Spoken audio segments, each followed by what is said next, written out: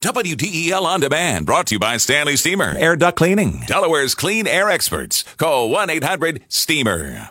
All right, you heard the forecast. A lot cooler than we're used to. But other than some precip overnight early tomorrow morning, looks to be a dry weekend. Just a nice autumn weekend, which means outdoors, right? And let's look at what's happening at Delaware State Parks. Raymond Bivens, Ray Bivens, Director, Delaware State Parks. And hi, Ray, what do you want to give people's attention to? Hi, Alan. There's over 57 programs happening this weekend in Delaware State Parks.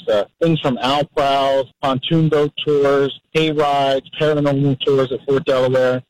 One thing I wanted to definitely ask for people's help with, there's a new invasive species that's been spotted in Delaware twice called the spotted lanternfly. Yes. It attacks grapes and apples and peaches, and we've had it both in Kent and Newcastle County, and this thing was first spotted in 2014 in Pennsylvania, and Delaware's the second state. So, right, it's very colorful. Some people might even mistake it for some kind of insect other than a bug. It definitely stands out, that's for sure, and I know this is something near and dear to your heart. So there's plenty of information online if people want to take a look at it, and they're asking people to take photos and actually capture one where they see it and report it. Well, have you had reports specifically at Delaware State Parks? We have had one that we're working with the Forestry Department up near Wilmington in Newcastle County, and then I'm aware of the one in Kent County through the media.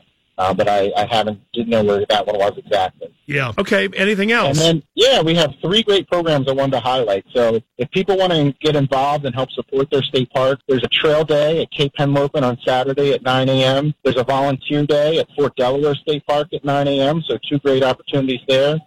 There's a vintage baseball game on Sunday at 1 o'clock at Alapoca State Park. And then Sunday night, this is always one of my favorites, at 7 p.m., there's Introduction to the Night Sky at Bellevue State Park. Now, some programs require pre-registration, and all of those are on destateparks.com, our website, and we encourage people to take advantage of this great weather and get a hike in or go for a bike ride or enjoy one of our interpretive programs. Yeah, it's great to get a nice crisp night and just that sudden feel in the middle of August. Okay, Raymond, thank you. Thank you. Have a great one. You too, Ray Bivens, Delaware State Parks Director, live for WDEL, What to Do This Weekend.